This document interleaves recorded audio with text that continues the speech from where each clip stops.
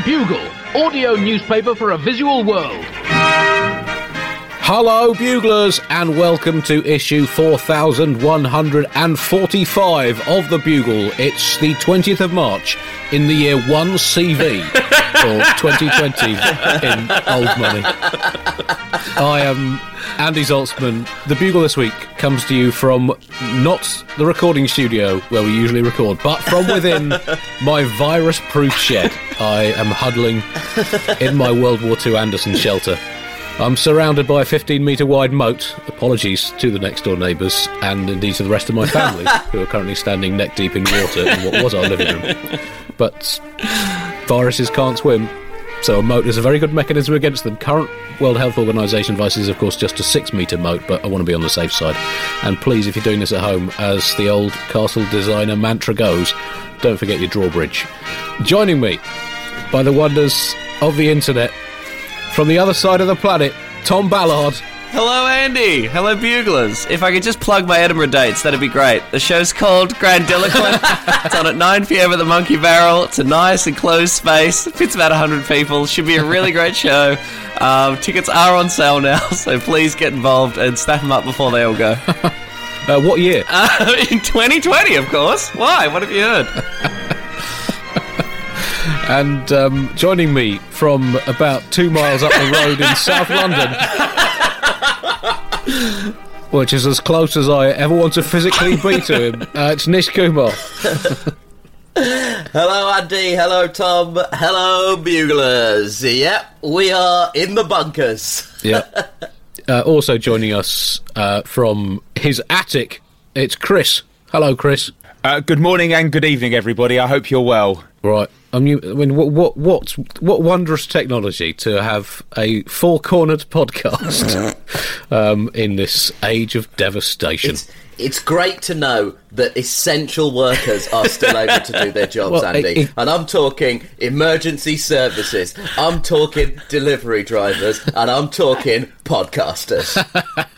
Well, we are the oil that lubricates the wheels of history. Exactly. That is what I'm going to tell my children's school when I turn up on Monday with my kids, saying I am essential to the functioning of the economy. Apologies, Buglers, if the quality of the writing this week is a little below normal levels. As you know, my script is written by an infinite number of monkeys with an infinite number of papyrus scrolls and a special infinitely big aircraft and primate hangar, but due to current coronavirus distancing advice, those monkeys are having to sit 2 metres apart rather than 40 centimetres apart. So I have a smaller talent pool of just 20% of an infinite number of monkeys. We are recording on the 20th of March, on this day in the year, who am I kidding? None of history counts anymore. I might as well delve into it anyway. In the year 235, on this day, Maximinus Thrax became Roman emperor, the first emperor to be named after a sexually transmitted disease. Thrax was swiftly followed in the year 251 by Trebonianus Gallus, very painful condition, and in 275 by Ulpia Severina and Florianus, and of course later in the year 332 by papillomavirus, of course, terrific emperor.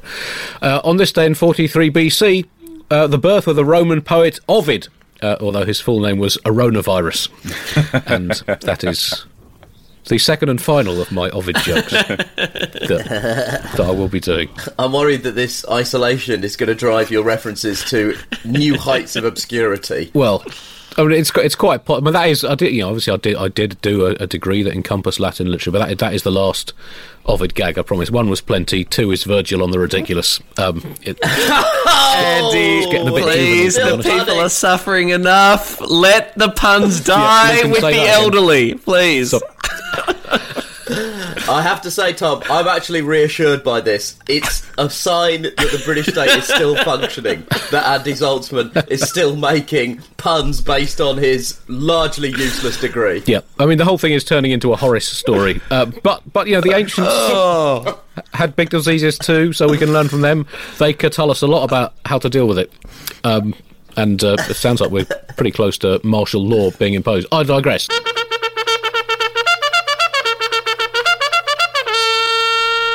Monday will be the 23rd of March, on which day in the year 1775, Patrick Henry delivered his famous speech, "Give me liberty or give me death," in the St. John's Episcopal Church in Richmond, Virginia. That is now being updated under coronavirus restrictions to "Give me liberty and I might give other people death," or my version, "Give me liberty or give me televised sport. I can live without one or the other, but I can't live without both." As long as the one of the one or the other is televised live sport. Andy, I released the virus. It was me to stop cricket. It was me. It was me the whole time, and I don't regret it at all. It was all me. Right. Ballard, all joking aside, if it turns out this was you and it was to stop cricket, Andy will Yeah, I can't argue with If you can get to me, you can't. There's a travel ban. We've just closed all borders in Australia. Good luck, motherfuckers. that. I'll get away with it on grounds of diminished responsibility, on the grounds that I've conducted my entire adult life with diminished responsibility. As always. How are you coping without sport, Andy? That Nish. was actually one of the first two things I thought when I heard about the isolation were, oh my God, I hope my elderly grandmother is okay. And then I thought, oh my God, I hope my other elderly grandmother, aka Andy Zoltzman, is okay without cricket. Well, look, I'm thinking of signing up a volunteer service where I deliver old DVDs of previous cricket World Cups to vulnerable pensioners and Andy. Nish, I already have those DVDs. Think of the pensioners first. It's very. There's only so many imaginary test matches between the 1932-33 England side and the 1980s West Indians that you could play before it starts to really hit home what you're missing. Anyway, as always, a section of the Bugle is going straight in the bin. This week, a culture section. Now, the coronavirus has had a truly devastating impact on culture, in particular, as we all know, as freelance comedians. The lives and livelihoods of many of our friends and colleagues in the creative and performance world are currently in a state of total collapse, the venues that host us and their staff. But it's not all bad, because on the plus side, alongside the cancellation of so many small, medium, large and massive gigs and festivals, including, regrettably, the Bugle live show in Norwich, which is no longer happening. But on the plus side, alongside the really great things that aren't happening, some really shit things are also now not going to be performed. So we have here a special things we will not be missing section that have now been cancelled, including Pence Sings Cobain, the scheduled 50-date Vegas residency for the Vice President with his Christianity-infused reinterpretations of the hits of Nirvana. Gove the musical, that's off. The new stand-up show from the hit alt-right character act provocateur, No Offence, entitled Melt on My Balls, Snowflakes. That's off, although Mr. Fence has pledged to do an online version of the show where he Skype calls sensitive millennials and tells them everything they think is wrong. Exhibitions are off. The Art of the Ballcock, that's off. An exhibition charting the evolution of the design of toilet ballcocks. I assume that's what it is anyway. Although, looking again, the exhibition catalogue has an extreme close-up of Michelangelo. I think I might have got that one wrong. And the Love Guru 2, off. Which I'm obviously furious about, because I'd actually been tapped up to star in the Love Guru 2. They were going in a more ethnically authentic direction for the sequel. Yeah. Also in the bin, a special supplement, symptoms of CVRH, which is coronavirus-related hypochondria. Including, because I think a lot of us are suffering from this, including feeling a slight twinge in the knee or hamstring and thinking, was that on the list of symptoms? Not sleeping very well, also on the list of coronavirus-related hypochondria symptoms. Standing in a food shop thinking, have I got enough pasta to last the week? And then buying 56 cans of chickpeas, a 20-litre canister of elderflower cordial, 200 copies of the Financial Times so you can wipe your backside and satirise the global economy simultaneously, a rubber dinghy just in case, 10 more cans of chickpeas and a pump-action water pistol. And also, another symptom of the hypochondria is hearing someone slightly cough on public transport, then leaping to your feet, pointing at them and screaming, "Die, infidel, die." Those sections in the bin. Top story this week, the impending cancellation of the county championship cricket season. Oh, God. Clearly the virus is, well, as we've said, wreaking all manner of different levels of devastation around the world. It has so far officially infected less than 0.005% of the world's population. But it has affected the entire hive mind of humanity, which has been shuddered to its foundations. The global economy has panic-bought toilet roll and then shat its pants before it could even get to the can. Fair play to this virus. It's a maverick, but it is getting some serious results. Nish, Tom, how are you coping with these unprecedented times? Oh, God. I remember Brexit, everybody? Remember that? Remember how we thought Brexit was going to be what this is now? That was good times. I'm not too worried. I'm gay, so I have heaps of diseases, and my people invented gonorrhea. My arsehole is ground zero. So some people, like Andy Saltzman, often decry us as disgusting. Ballard, I'll thank you to not plug your merch on this podcast. Your T-shirts that say "My arsehole is ground zero," we all know, are available on your website. But let's try and crack on with the satire. Not plugging anything with this social distancing, I'll tell you that much. Whoa! But I'm furious. Family show. I'm furious, Andy. I've been saying for years, if we were allowed to eat bats as children, none of this would have happened. But the PC nannies state were always telling us, no, wash your hands, don't eat the head off bats. And now look at the situation. Yep. Well, that's the typical PC brigade, isn't it? Not eating bats. You said it. Nish, how has your existence changed? Well, Andy, I'm housebound, and to be completely honest with you, if I wasn't watching the news, there is a good chance I wouldn't have noticed that this was happening, because. Certainly, like you two, I'm a self-employed stand-up comedian, and it's not been the lifestyle adjustment it has for many people. Most of us spend most of our days making a sandwich to interrupt our daily schedule of rigorous masturbation. So, I mean, if anything, the switch has been for people like Chris who actually have jobs to go to. I have been experimenting due to the fact that a lot of restaurants around me are closing. I've been experimenting with it's this thing. I think it's a Swedish art form called a kuking. I think that's an umlaut over the U. It's sort of like you set a restaurant up essentially in your own kitchen and prepare the food yourself, right, and then serve it yourself. You can do a character of a waitstaff, as I have been doing. Hello, Nick Cooper, nice to see you. Look, it's there's nothing else really going on in the world at the moment. I mean, I did read this morning that apparently today, as we record, the 20th of March, is the International Day of Happiness. And let me speak for the entire population of the world when I tell that title to go ram itself. The primary concern is none of us in the UK are officially under any sort of... we're not under any sort of lockdown officially in the United Kingdom. And that's for one reason. And that reason is our government is a f***ing waste of f***ing space. But we are being strongly encouraged to not leave our homes. And it's been... Look... This is a global pandemic, and there's no precedent for this. Really, we have to reach back to the Spanish flu a century ago for any sort of precedent. And what you want at this time is sound leadership. What you need is a steady hand on the tiller. Unfortunately, in this country, we have Boris Johnson, and every one of his now daily press briefings, he has looked like a baby that's been thrown in the deep end of a swimming pool, or indeed me during any sex, and that is wildly out of his depth. Well, Nish, I mean, I think that's a little bit harsh. I think Boris Johnson has done a pretty good job, albeit only on the scale of how would the worst possible Prime Minister you could possibly have at a time like this do his job. I feel like we're trapped in a philosophy experiment. Like, I feel like we're all in some sort of weird hypothetical scenario being posed by some crazy f***ing lecturer about what would happen if you left the least qualified man in charge of the worst possible scenario. And especially, I mean, with his counterpart in America, it really is like...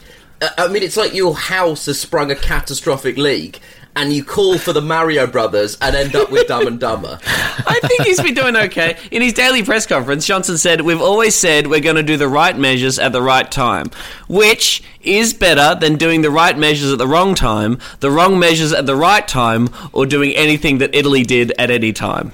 So you're ahead of that. And at a cabinet meeting earlier, he said, "We are engaged in a war against the disease with which we have to win." Now, just a quick tally on the UK's track record of wars in the 21st century, Andy. Let's count them up. War in Afghanistan recently ended in a truce with the Taliban, so I'd say that's a loss. War in Iraq, I'd say the war on terror generally not so great. The war on Christmas has been going quite well. Christmas may be cancelled this year. I feel like that a lot of that credit needs to go to coronavirus. So I suppose the enemy of my enemy is my friend. I'm going to call that a draw. Still not looking that great. Well, when war, it's an interesting angle on this. It's been described in very military terms. What does war mean? Essentially, what war means is subsequent films, and there are going to be There are going to have to be some classic Hollywood rewritings of history to make this more visually appealing, as US Marines hunt down giant flesh-eating virus monsters through the mountains of Iran. And Saving Private Ryan culminates in them finding Matt Damon in the middle of a coughing fit somewhere in Normandy.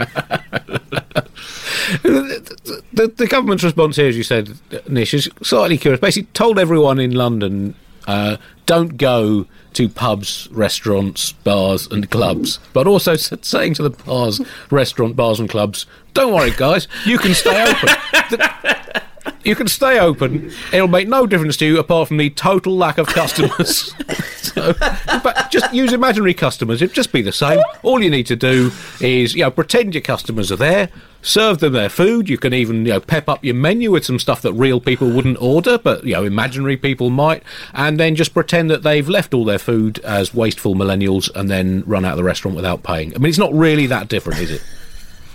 Yeah, well, that's absolutely right. The government has encouraged people to not go to bars and restaurants, but not told the bars and restaurants they have to close. The government has encouraged everyone that is able to work from home or can stay at home to not go into work. But it hasn't provided any sort of financial subsidy, something like a service to provide money to people so that they can pay their rent, or something akin to a universal basic income. And the reason it hasn't done that, Andy, is both of those things would be communism. And I did not personally dick slap Adolf Hitler to death for this country to fall victim to I would rather die of coronavirus than have anything approaching a vaguely sensible or compassionate economic system in place. Guys, I've just sorry, Andy. I've just got a bit of breaking news here. Word has just come through that all four of Charlie from Charlie and the Chocolate Factory's grandparents have been confirmed deceased from coronavirus. They were disgustingly irresponsible. They refused to leave that bed and not practice social distancing. The entire Chocolate Factory has had to be put into quarantine, and many Oompa Loompas are facing deportation. So that's just an update I've received. Sounds like it's pretty grim news over there, guys. Some further breaking news. Wednesdays and Thursdays are to merge for the next 3 months at least. The world truly is changing by the minute. I mean, it is. And I should say, apologies if you're one of the million or so people who've died in the past week from non-coronavirus causes. But I mean, we are focusing on corona because it is proving to be, frankly, a right old technical medical term. And we've seen industries eviscerated, livelihoods, careers, hopes, certainties, even beloved exams abruptly snatched away from people, and the virus itself is still really refusing to negotiate. It remains unclear what its demands are, whether we can reach some kind of treaty arrangement like we have with other diseases, whereby they're still allowed to afflict humanity but with certain restrictions to facilitate the smooth running of our world-renowned planet. So, and the social side effects it's led to, as always happens, vigilante attacks on innocent, unrelated bacteria who are really copping it from association with the virus. And in Britain, the schools are shutting down. Today's the last day of school. As we record, my children are enjoying their last day of school for X months, where X is an as yet undefined number between 1 and a million. We're seeing retired medical professionals coaxed back to the hospitals and the care homes with the government whispering in their ears, "Go on, old-timer, one more shot at the big time." So homeschooling, I'm going to have to start homeschooling on Monday. Now, you guys have both met me, and you, I think, both met my children. I'm not up to this. I'm absolutely not up to this in any way. I've started planning. Andy, I think we might have told this story before, but the only single piece of information I've ever seen you technically impart onto your children was that time in Edinburgh when we did a live bugle and your son was in the audience, and afterwards he came up to both of us and said, now I know what the C word is. And then he left a pause for dramatic intent and then said... Well, so your children are about to get a very interesting education in what I imagine will be a variety of creative obscenities and obscure cricket stats. I'm not worried about your children. I'm worried about you, Andy. I think you're going to be bullied relentlessly.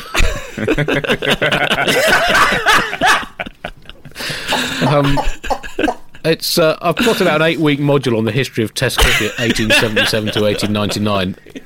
But then what? I'm sure many bugles will be in the same position. I've plotted out some essay titles that you could set for your children, including Why Were Schools Invented? Please explore the dangers to family relationships of being cooped up inside your own house, telling your children how the world works.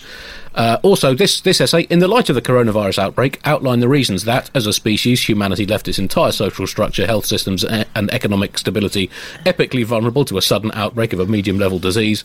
And, a curriculum for teenagers. Yeah, my daughter's entering, she just entered her teenage years, including advanced slouching, uncommunication skills, and CAS, which is short for cynicism and snark. So, Interesting time. In America, as you said, Donald Trump has responded to this crisis exactly how you would have expected him to respond to the crisis, with a mixture of delusion, arrogance, and more arrogant delusion. He tested negative for the virus despite having been in close proximity with some people who have contracted it, which is evidence that even the virus has some limits on what it's prepared to do to achieve its goals. No way. Not if he was the last man on Earth. He's made some extraordinary claims. The man's bloodstream is basically hamburgers. There's no actual active thing for the virus to infect. The guy's internal organs is essentially a massive Happy Meal. He's made Which, incidentally, is how he refers to his penis. He's made some extraordinary claims in these bizarre kind of freewheeling press conferences that he likes to give. He claimed that he can cure viruses just by growling at them. He's suggested that victims try offering the virus money to leave their bodies. He's also suggested that viruses like to eat things like cookies, haggis or milkshakes, and that you should feed up the virus so it gets big and fat, thus becoming easier to see and swat with a ping-pong bat. He's claimed credit for saving millions of American lives by not deploying the entirety of the US nuclear arsenal on American cities, which I guess you can't argue with that Trumpian logic. And he's now claimed that the virus can be expunged from your body if you stand on your head with your mouth open and get a friend, colleague, loved one or police officer to whack the soles of your feet repeatedly with a baseball bat, thus knocking the virus down your body and out of your face. So, On March the 5th, he said, "I never said that people that are feeling sick should go to work." A statement sadly contradicted by something he said on March the 4th, which was, if we have thousands of people that get better just by, sitting around and even by going to work, some of them go to work, but they get better. That man is not able to keep his story straight for 24 hours. And Trump has been on a real journey with coronavirus, and like all Trump journeys, it started with incompetence and ended in racism. He's continually referring to the virus as the Chinese virus, even according to some screen grabs and photos that some journalists obtained of one of his speeches, going as far as changing it in pen on the speech from coronavirus to the Chinese virus. And listen, right? The virus is being blamed by racists, including the US president, on the Chinese. And as I sit here, a brown man talking to a gay man and a Jewish man, I think we can all agree we have really dodged the bullet here. We are from three groups that are very much used to being blamed for, in our respective cases, again, brown, gay, Jewish, me, all terrorism, Tom, major weather events, Andy, everything. We are all used to being blamed, and I personally, on behalf of all of our various demographic groups, would like to thank the Chinese for jumping on this hand grenade. Hey, my people got blamed for a disease. They made a film about it called Philadelphia, starring Tom Hanks, and now he's got the Chinese disease, quote unquote, quoting the president there, so that's legitimate. Yeah, listen, Tom Hanks, his method acting has gone too far, and the preparation for this Philadelphia sequel is, I think, even Daniel Day-Lewis would deem excessive. Elsewhere in America, Senator Kelly Loeffler, who's a senator from Georgia, tweeted that the consumer is strong, the economy is strong, and jobs are growing, which puts us in the best economic position to tackle COVID-19 and keep America safe. Really, really strong sentiment there, slightly undercut by the fact that various newspapers are now reporting that Senator Kelly Loeffler dumped millions in stock after a coronavirus briefing. And I think the one thing that's reassuring me at the moment in this world is that as much as things are changing and our lives feel unrecognisable from what they felt like even a week ago, still be still be You're worried about Oh, they're the c***ery will never stop. Very poetic, Nish, and in fact BBC Radio 4 this morning had a poetry reading by actor Christopher Eccleston. The Bugle is also jumping aboard the poetry train in these difficult times with a special poem commissioned from our new in-house bard, Gannicus Straffage, who will be entertaining and enlightening us over the coming weeks and months with his versic concoctions. Gannicus, thank you very much for joining us. Thank you, Andy, for having me. My poem today is entitled Contagia. There once was a virus called Corona, which gave Donald Trump a big boner. He said, "Bring me a bucket full of virus, I'll because I am an irretrievable." Gannicus, thank you very much. Moving, elegant, pertinent, and with an interesting twist on the traditional form. You can buy Gannicus Straffage's latest collection of poetry, Globules of Brain Gravy and a Puddle of Despair, from all known retailers everywhere. Cooking in isolation is well, Nish, as you touched on earlier on, a lot of people aren't really used to doing this. That we've seen a lot of people. Not so sure it's panic buying as much as crippling sense of uncertainty and low level existential dread buying. But it's potato, I guess. But a lot of people, if you've missed the panic buying and have empty cupboards or aren't used to cooking yourselves, you need some assistance. And luckily, friend of the show, Scluton Malvain, has provided us with some lockdown recipes for people who failed to get to the shops before everything had been preemptively panic hoarded. Some delicious cordon bleu brasserie style Michelin starry recipes made with just the ordinary bits and bobs you have lying around your house, or flat, or underground lair, wherever you currently live. I'm not judging you. A couple of recipes to get you started with from Scluton. Slow braised spare cushions, snuggled in a spider's web envelope, with multiply boiled batons of savon de chambre d'hôtel. That's soap nicked from hotel rooms, but if you say it in French, it sounds tasty. Served with a seasoned Tolstoy millefeuille, which is an old, unread copy of War and Peace. If that doesn't take your fancy, you can try freshly snipped trimmings of haunch of curtain. That's anything from your curtain which is below the window line. Marinated in a casserole simple of oxidated duo of moleculated hydrogens. That's a bowl of water. Served on a bed of classical tagliatelle magnétique, which is tape from old cassettes of Mozart. And for dessert, apple memories. It is a shame that, particularly in Britain and America, our governments have not provided us with any sort of leadership in these kind of difficult times. And there are sort of GoFundMe pages springing up constantly, and basically it does seem like the government is adopting the Bob Geldof economic model, hoping basically that charity jumps into the sector where the state should actually be residing. And the WHO guidelines, again, are basically just wash your hands frequently, which I do have to pick people up. How infrequently were you people not washing your f***ing hands? Some of us in the obsessive and, let's face it, Asian communities have been obsessively washing our... I swear to God, there are older Asian people that have not had to change their behaviours whatsoever. Several of my elderly relatives have been obsessively bleaching their belongings and indeed themselves and maintaining a healthy social distance from anyone for the last 25 to 30 years. You got to wash your hands frequently, maintain social distancing, avoid touching your nose, eyes and mouth, and if you have a fever, either stay home or if it gets really bad, go to the doctors. Basically, there has to be a happy middle ground between the two approaches of either bleaching your butthole every time you do a shit just in case your dookie got the Rona, or just walking around saying, look, if I'm in the street, I'll be licking things.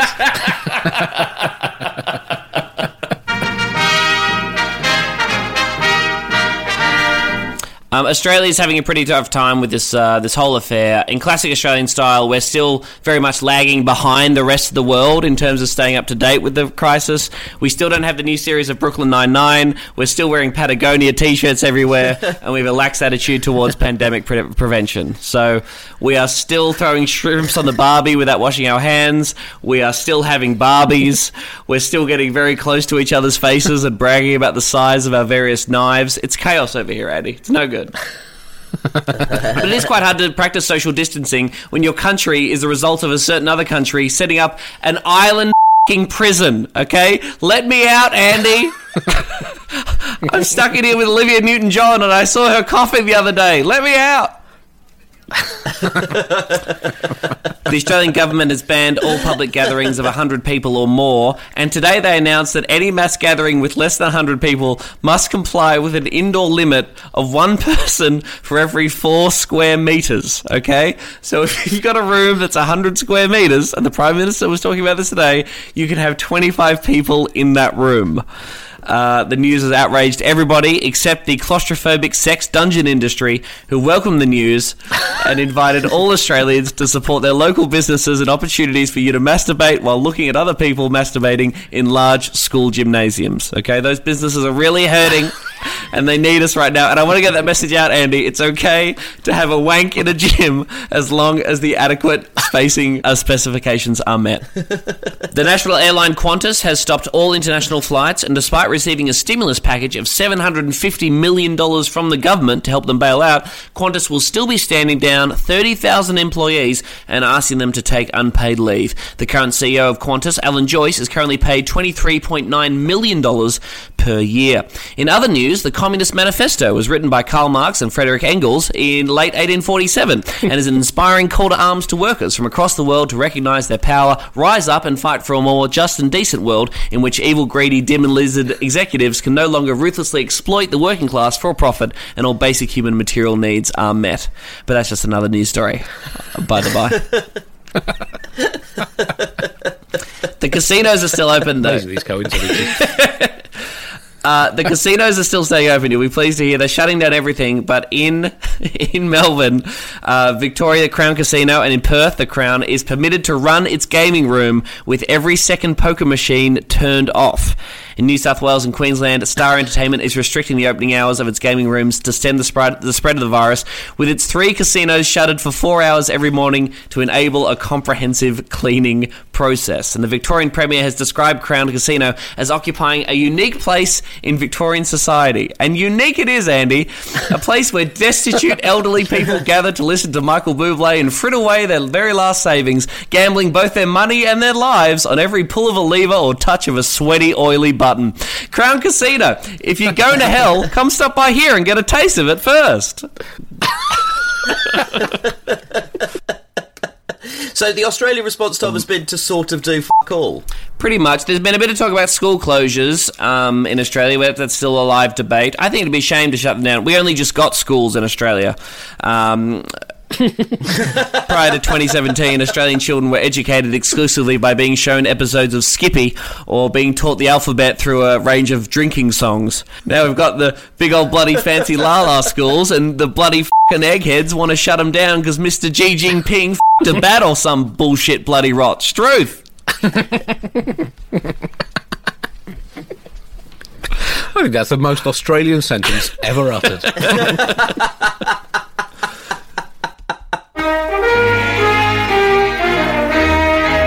Well, it's very easy to get overwhelmed by the suffusive gloom, but there's always positives to take. We might not have sport anymore, but the eternal lesson of sport is that no matter how bad things are, you can at least pretend to take some positives from a disastrous situation.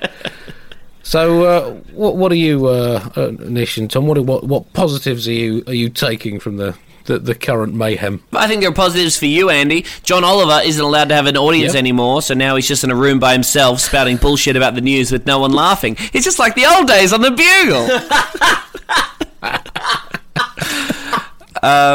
All horse racing has been suspended from Wednesday until the end of April. No horse racing. Good luck getting them back on board the whole getting flogged while carrying little men down a racetrack, and if you fall down, we'll shoot you in the head thing. I think that's done for good.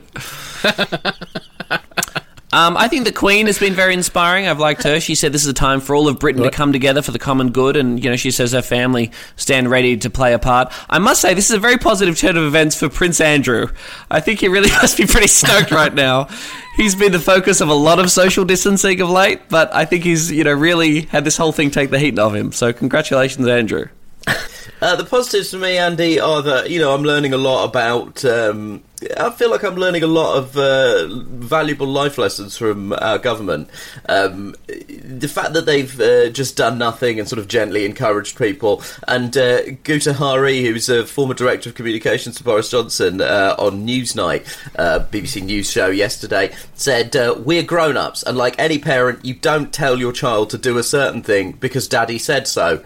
You try and persuade them. And that has fundamentally reshaped my understanding of the entire state, Andy. We don't have laws about preventing murder. We just lightly discourage people from murdering. That's how we do it.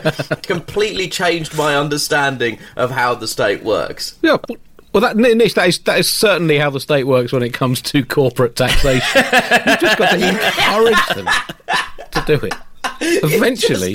Daddy just has to say to corporations, please can you pay the absolute bare minimum? So, for example, in times of major crisis, like, say, a global pandemic, the state might not be immediately at breaking point. It's easy to say that with hindsight or foresight or any cranial activity. It's easy to say that with sight, okay? Sight is 20/20, unless it's not, and then it has to be assisted by glasses. But at the end of the day, Daddy tells us what to do, and so we do it.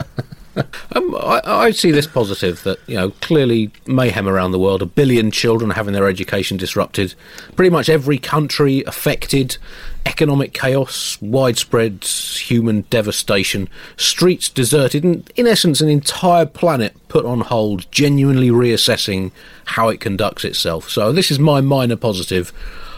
You terrorists, you have been owned. You have been owned by a tiny little virus.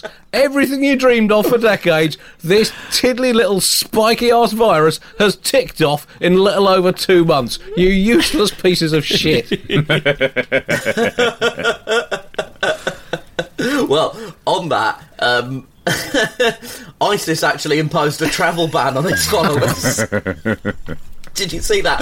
ISIS advised its followers to not travel to Europe for fear of contracting coronavirus. Andy, I never thought I would find myself saying this, and I would appreciate if nobody could clip this and take it out of context. Nish, ISIS no, that's not going to happen. Is better than the British government on tackling the coronavirus, and only on that, ISIS has taken a more proactive stand than the British government. Do you think suicide bombers are just going to start shaking people's hands a lot more now, rather than going the whole lot? Everyone's just going in for a high five. Allahu Akbar, high five! I mean, the thing that surprised me more than anything else is that ISIS called on its militants to stay away from the land of the epidemic. And it did that in its group newsletter. Now, that was a surprise to me, that ISIS has a MailChimp. It's just not the sort of thing. It's just not the sort of thing. Hey guys, just in case this went into your spam, resending. We'll get to the ISIS newsletter in a minute, but Squarespace is a great way to build your website. Hey, and don't forget to donate to our Patreon for more hot ISIS content. I think it's great news for, for the British people as well. The British government has called for Britons to end all non-essential contact, or as British people call it, contact. And ending all touching, that's obviously terrible news for most people in the world. It's great news for the Me Too movement, I think. Finally we've got to a place that we're hoping for. And if a global horrifying death plague is what it takes to stop men being all creepy and shit and smelling your hair and licking your ear, so be it. I think this is political correctness gone mad. This is exactly what the feminazis have wanted from the beginning. Are you happy now, feminazis? We can't even touch ourselves for fear of spreading the Rona to our own Ds. I got Me Too'd by my own face. This is brutal.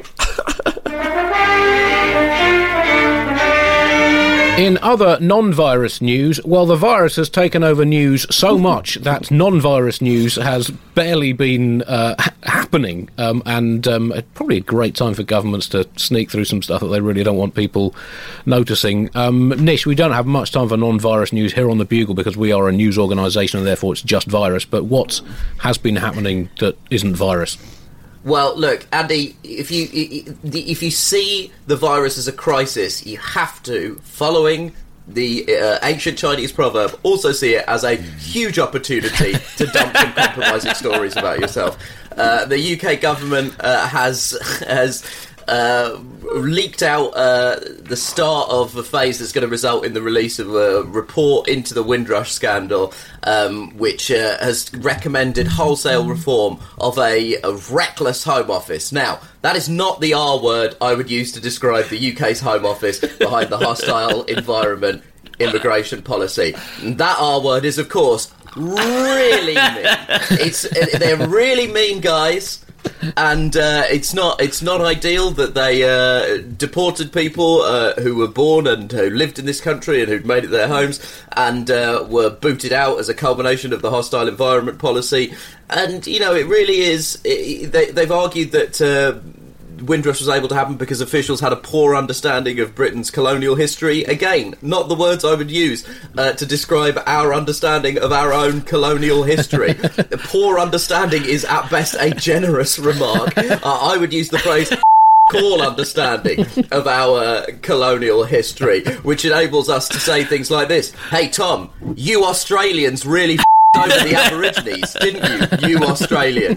You Australians that had nothing to do with us really f***ed over and destroyed the lives of the indigenous population. That was you guys did it. Anyway, back to our glorious empire. The sun never set on us. God save the Queen. Britain forever. The Victorian state government during the midst of the corona crisis just suddenly lifted the moratorium on fracking. Just thought they'd whack that out there too. Why not? Now, if you don't know, is like giving the Earth coronavirus. So they're really ominously, like, this is just a generally PSA. Keep your fucking eye out at the kind of insane shit that your batshit governments are doing all across the world, friends, because they will sneak through nuking babies with in whooping cough or some shit. They'll try and get something out there over the course of the next couple of weeks. We must remain vigilant and we must write jokes about them for the Bugle with Andy Zaltzman. That's what we are, a valuable public service. Never forget that. Please take my children at school. This whole podcast has just been a desperate attempt for you to try and get some peace from your own kids.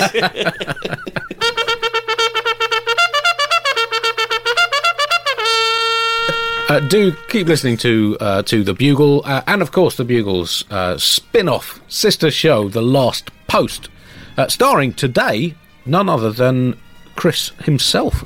That is correct, is it not? Yeah, I shame myself by making a joke about wanking into the Thames. I can only apologise. Well, given what we've just heard in today's show, if anything, you're raising the tone of this franchise. Nish, Tom, thank you very much for joining us. Well, see you soon, probably on a little screen, I would imagine. Nice knowing you, Andy. Good luck, Buglers. Godspeed to you all. Goodbye. We'll meet again. Imagine all the people just living for today. Thank you for listening, Buglers. we will now play you out with some lies about our premium level voluntary subscribers. To join them and keep the Bugle fully functioning and fully free, go to thebuglepodcast.com and click the donate link.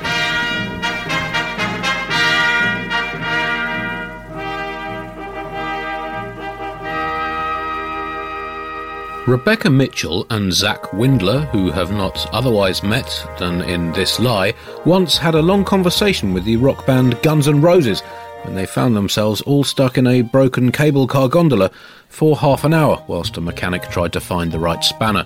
Rebecca claimed that Thomas Edison invented the basketball, but didn't have anything to throw it in, so just chucked it in a bin he kept on a high shelf in his study and forgot about it. Zach added that Edison's assistant, whom he claimed was called Hoopy Backboard, found it the following morning and promptly invented the now popular sport. The rock band, suitably distracted, did not at any point in the half-hour delay sing their hit song Sweet Child O' Mine, which to both Rebecca and Zach constituted mission accomplished.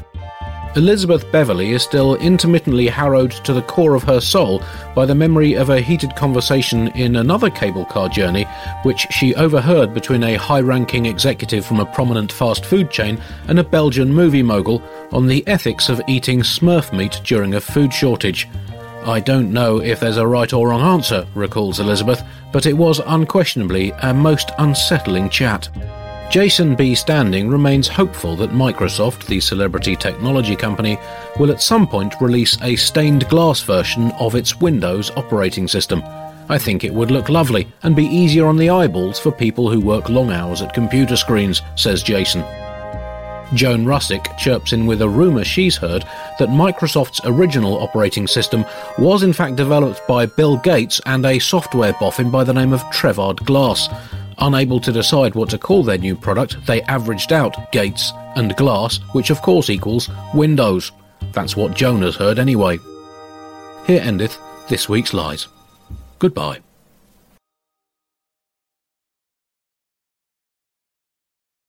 Hi, it's producer Chris from The Bugle here. Did you know that I have a new series of my podcast, Richie Firth Travel Hacker, out now? It's the show where Richie Firth and I talk about how to make travel better in our very special way. In this series, we discuss Lime bikes, Teslas, the London Overground, and a whole bunch of other random stuff that possibly involves wheels or tracks or engines of some variety. God, what a hot sell this is. I mean, you must be so excited. Listen now.